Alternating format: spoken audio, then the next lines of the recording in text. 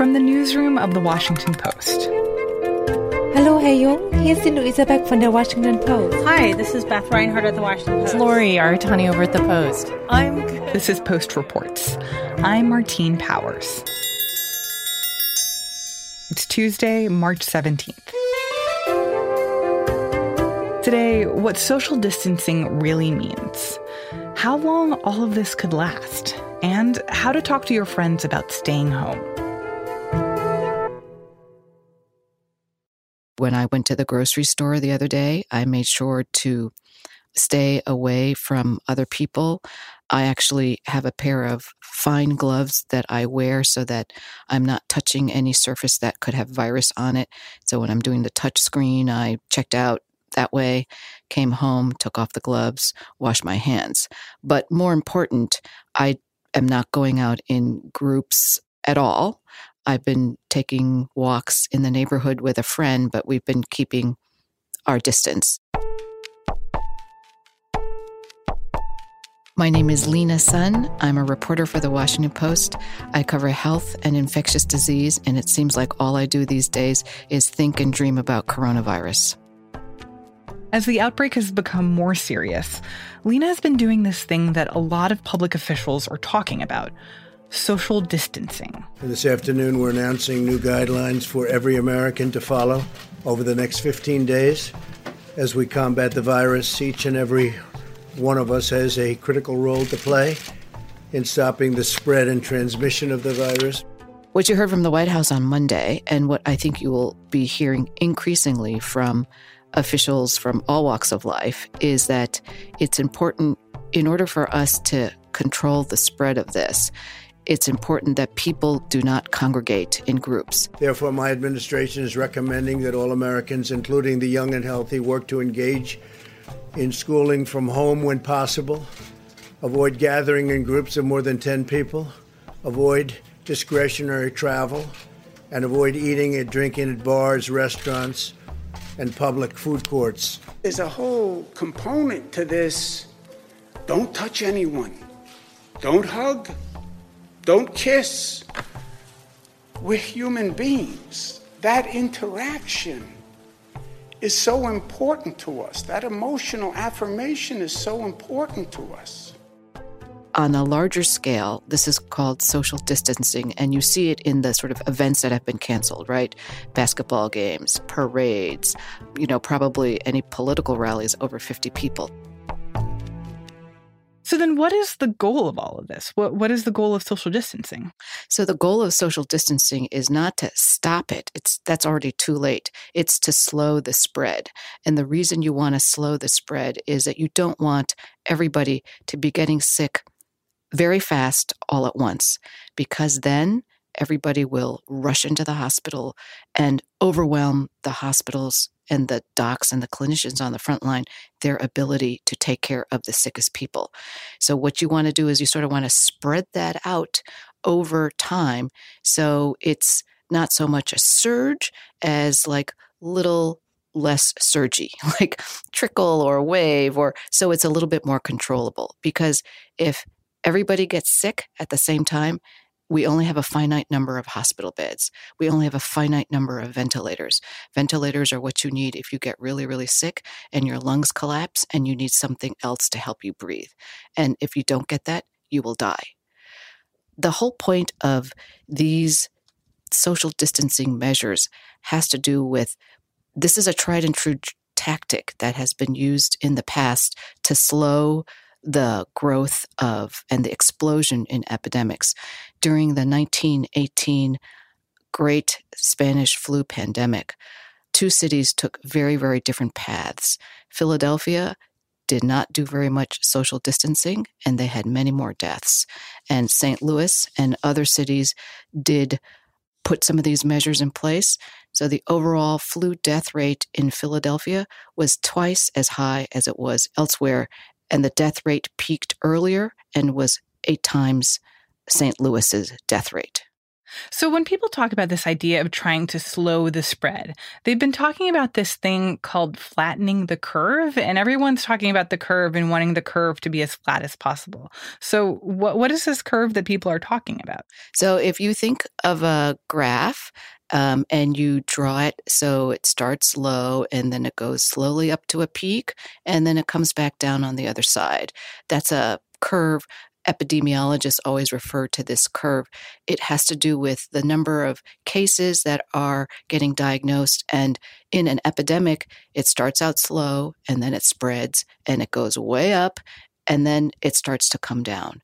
And if you think about this curve, you want to sort of smush that curve down so it's not such a sharp peak. You want it to be long and stretchy. And if it's long and stretched out and not so high, that means there aren't as many people getting sick all at once and flooding into the hospital. We only have so many hospital beds, only so many ICU beds. We only have so many ventilators. And if everybody taxes the system all at once, the healthcare workers, the doctors, the nurses, they are not going to be able to take care of you. And then the sickest people will not get the care they need, and we will have many more deaths. Someone described it to me like comparing it to being sick in your family, that if you have 4 family members, would you rather all of you are struck with the same thing at the same time so nobody can take care of each other? Or would you rather have it take longer, but one person gets sick and then another person gets sick after the first person is better, but then you have the chance of family members being able to be healthy enough to take care of each other? Yes, I think that's a good way to think about it. And, the White House has been issuing more and more guidelines. The most recent guidelines have made it clear to people, if there is someone sick in your household, then everybody should self-quarantine for 14 days, which is the incubation period for this virus. Because if you think about it, this particular disease is very easily spread among people who have very mild symptoms. And we're also sort of going into allergy season where people might have runny nose and cough, is one of the respiratory symptoms. So people might think they have nothing. They could just have a mild symptom and then they could spread it. What I find really interesting about this term social distancing is that it's something that I think a lot of people have never heard of before. I certainly hadn't heard of it until the start of coronavirus, or at least once the virus got pretty serious. And it's different from a quarantine because in my mind, a quarantine is something where you are literally like locked into a room. You cannot come into contact with anyone else because it is this urgent health risk. But with something like social distancing, it feels like there's more wiggle room there, that you can theoretically leave your house, but you shouldn't come into contact with people, or at least shouldn't get close, but you can go to the grocery store. And I feel like that's what's really challenging for people, is that there is a lot of room for decision making and for people to make the right or wrong decision. Yeah, I think that's true. I mean, I think you couldn't tell people in the United States, do not leave your house. People would go absolutely nuts. And I think it means that you do have to use common sense, right? If you want to go for a walk with a friend and you maintain your distance, it's good to go outside. It's in fresh air. The virus, you're not in a closed space with poor ventilation. On the other hand, it's tough for people to think, wow, it's your cousin's wedding and you really want to go, but then think you're going to be there with 150 people hugging and kissing and drinking, and that is going to spread the virus. I want to lay out a few other scenarios for you because I think people remain kind of confused about what the expectations are here with social distancing. And actually, someone who listens to the podcast, his name is Jonah, he posted in our Facebook group some various scenarios of like, should I do this or should I not do this? And I was looking at them and I was like, I'm not quite sure like what you're supposed to do in some of these scenarios. So I kind of want to just like throw them out at you and see what you think. So to start with, can I have people over for dinner, or can I have like 1 or 2 people over to my house for food?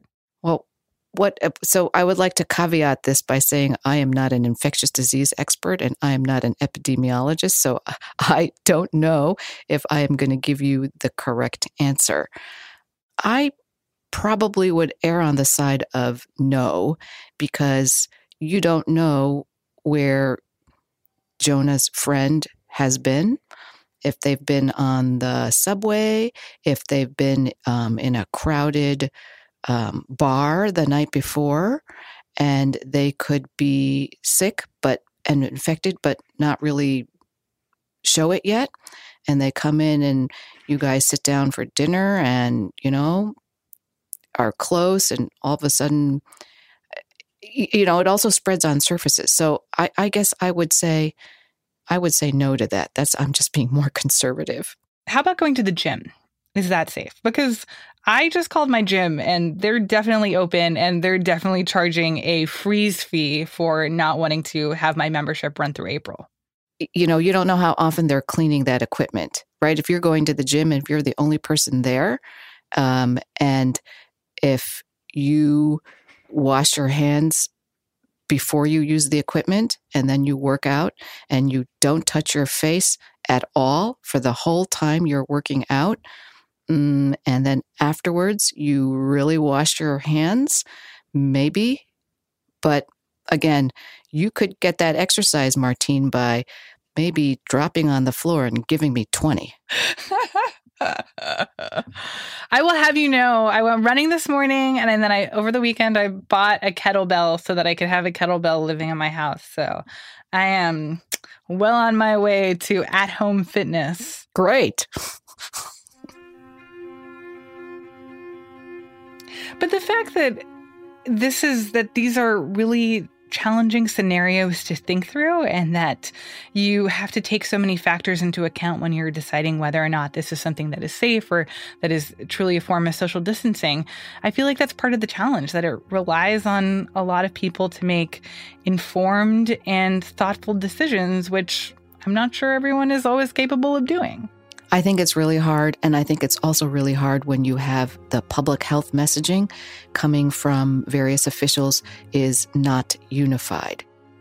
So I think the other day, Trump said, relax, everything will be fine. Then recently, the White House guidance has been, okay, do not gather in groups of more than 10. This thing may last through July or August. And I believe Devin Nunes was reportedly saying, no, go out, eat and drink. It's okay. So I think when you see this kind of discordant messaging, it's very hard for the public to know exactly who they should trust. And then I think that might be driven by partisanship, right? And what people are seeing on various news programs or where they get their news. It is really, really important when you have a public health crisis that the person who is giving the information is the most trusted person who is most credible.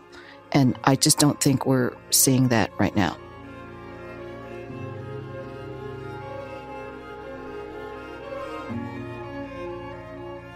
Lena Sun covers health and infectious diseases for The Post.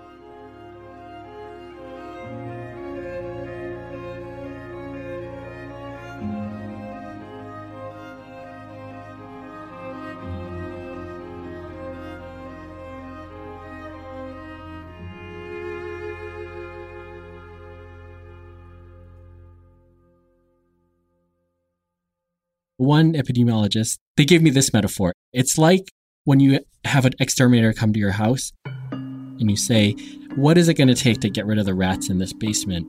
I've been too afraid to go down there for weeks. And they were saying, you have to first turn on the lights, look at the droppings, figure out what the scope of it is before you even know what you can do to kind of tamp it down. And in the U.S., we're basically haven't been capable of turning on the lights yet. Yeah, we're still pretty blind. I'm William Wen. I cover health and science for the Washington Post. So at this point, it feels like people are getting used to this concept that maybe we're all going to have to work from home for a little while. And people's kids are out of school and people are finding ways to kind of build a routine at home. But I think that we're entering this new stage of social distancing where people are asking the question of how long is this actually going to last? And so, William, I ask you, how long is this going to last? It depends. That's the honest. I talked to like several epidemiologists and virologists and like pressed them for answers, which they were very reluctant to give. And so in the end, like the most honest, scientifically honest answer is it depends. But I did get a better answer in that before I was thinking, you know, the situation will be what it is. We can survive a few weeks. But as I started talking to more of them, it dawned on me that like they're talking about months. They're talking about possibly a year, maybe not until we get a vaccine for this that's ready to deploy. And so then I started kind of having more discussions with my wife about like, how are we going to do this? Possibly a year? Well, this is the thing, is that even if we overcome like the peak crisis when all the cases are going to be at their height, even if we get on the other side of that, you could have, just because you survived one outbreak doesn't mean there's not going to be another. Like all the people that weren't infected the first time around, they're still vulnerable. So all it takes is one case and an outbreak in one city to kind of get the ball rolling again. So when you say that it depends how long this will last, what are the factors that will decide this? There's a lot. The reason there's so many factors is because so much is unknown. There's a lot of unknowns about the virus itself, but there's also a lot of unknowns about how it is transmitting in America. It's kind of a weird position we're in. We're like a leading nation in the world, but like we are so blind to the condition, like how far it's spread, how deeply it's penetrated communities. So like all of these other countries, we're comparing our numbers to those, but the reality is we have no real numbers. The numbers we're seeing are probably just a fraction of the real kind of situation. And then you have countries like China and South Korea that clamped down really early on and seemed like they took more aggressive steps earlier on in the process to try to get some kind of containment happening. From their models, is there a sense that of how quickly they're getting through this and whether that's something that could be in store for the U.S.? Yeah, so everyone I talked to talks about peaks in the epidemiology world. So I started asking them, well, how long until we reach our peak? In China, first outbreak when it appeared until the peak of it in China was 2 months, but it was really a month from the time authorities really understood the gravity of the situation. In South Korea, it was even shorter. It was half a month from emergence to peak. But like in the US, we're still pretty blind. Like widespread testing is not available right now. And you mentioned the fact that there is also the potential for the outbreak to subside a little bit, but then for there to be a second outbreak. Is there a concern either among officials here in the U.S. or even for countries like South Korea and China that have gotten a better handle on this, that you don't want to back off the social distancing and the travel restrictions too quickly? For sure. So China's past its peak. You have schools starting to reopen. They've taken down those kind of instant hospitals that they stood up in Wuhan. But if you talk to people there, like there are still a lot of restrictions. The government they're using these apps to like surveil everywhere you go so that they can trace who you've coming into contact when it's discovered that you have the disease. So there's like a lot of restrictions still in place in these countries, most notably in China. So you know how everyone was banning Chinese travelers from coming to their country? China is now banning the opposite, travelers from coming back into their country because they're worried about the infection sparking again. And then what about this question of immunity? Like, if people are getting the virus now, does that mean that they're at least kind of out of the pool of who could contract this in the future? Or are people able to contract it multiple times? This is the thing that kind of boggled my mind, is like how much we don't know about it. We don't even know whether if you've been infected once and you recover, that you have long-lasting immunity. And even if you have that, like how long is that? Is it a year, 10 years, 20 years? And so that will affect how we have to deal with this virus going forward. Trump and other people have expressed this hope, this very optimistic, rosy hope that, with the coming of spring and summer, this flu might somehow disappear. And there's precedent for this. Like, that's how the flu essentially works. But it's really unclear with this virus whether season will have any effect. If it does, maybe we'll get a break for a few months in the spring and summer. We can all send our kids back to school. We can all kind of figure out and regroup and get ready for the fall and winter when it hits again. But no one knows if that's actually going to happen. So it seems like in the absence of a lot of information about how this virus works and how it's transmitted, that social distancing and social behaviors are the biggest factor that we have some kind of control over. This is true. So there's no vaccine for this. We don't know what kind of antiviral drugs work.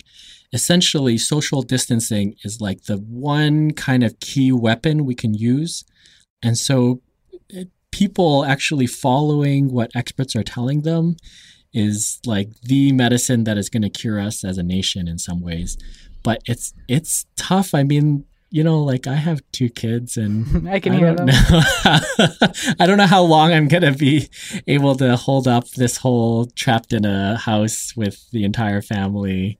But what I find also interesting is that it's actually just become more tempting for people to not practice social distancing and to go outside and to go places, because not only are people getting stir crazy, but all of a sudden flights are dirt cheap to go wherever you want to go. Traffic is really light. Restaurants, or at least the restaurants that remain open, that all of a sudden they're empty and it's easy to get reservations wherever you want to go. So it kind of feels like there's this prisoner's dilemma situation where it's easy to tell yourself, well, if I'm the only person who's going out, then we'll be fine and everyone else just needs to stay in. But if enough people break that, then that's how we end up having this whole exercise be ineffective and basically useless. It is. That is a very real thing that I'm experiencing in my life, the temptation to, you get stir crazy. But, one thing that I was noticing is there's this kind of social shaming that's going on in society right now, where I think it's kind of similar to environmentalism and recycling, where people kind of judge you if they see you out. And at first I was people are so judgy. Come on. Everyone is making their own decisions. You don't know what but after talking to some of these epidemiologists, I'm starting to think maybe the judgy thing is not a bad thing. I mean, you need peer pressure if peer pressure gets everyone to stop smoking, maybe that's not a bad thing,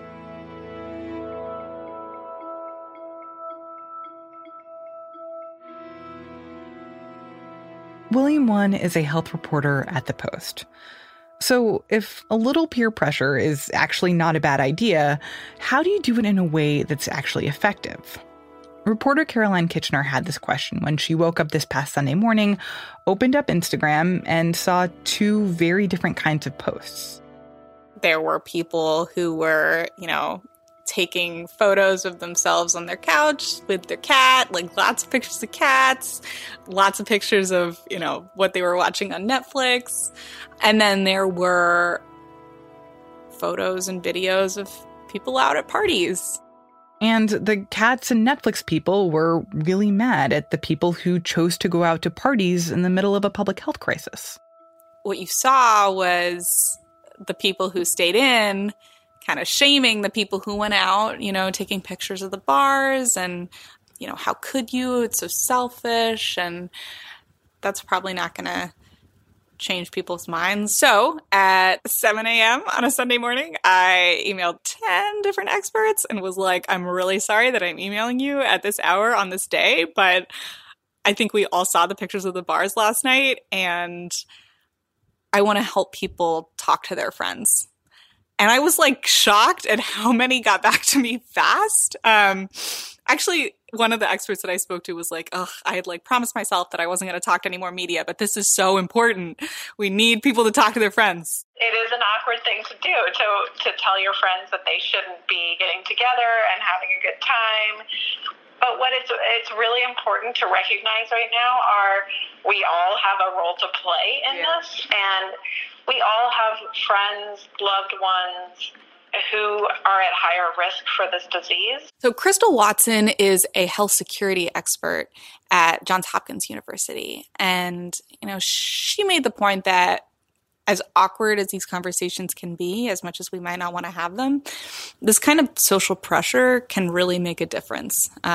People going up to their friends and, saying, hey, this isn't cool, that can really make a difference. So I think what I would do, and I probably will do because I'm on Instagram and I have seen this, is get in touch with those people directly. People don't like to be called out in public. So I would maybe either send them a message or give them a call and just say, hey, I'm really worried about this. I'm worried about you. I really think that we should be taking this seriously. And so I hope you think twice next time. Like it's one thing for some, CDC official or some, more likely some, professor, expert at such and such university to say something. You're not as invested in what they think. And so I think in this scenario, friends have a lot of power to change this situation. Caroline Kitchener is a staff writer for The Lily.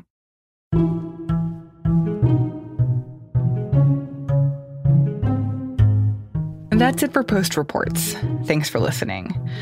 If you're practicing social distancing and maybe going a little bit stir crazy, now is a better time than ever to join the Post Reports group on Facebook.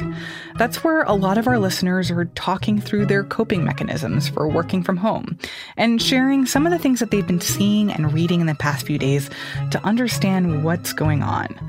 It's a great place to find a sense of community during these challenging times. To join, go to facebook.com/group/postreports. I'm Martine Powers. We'll be back tomorrow with more stories from the Washington Post.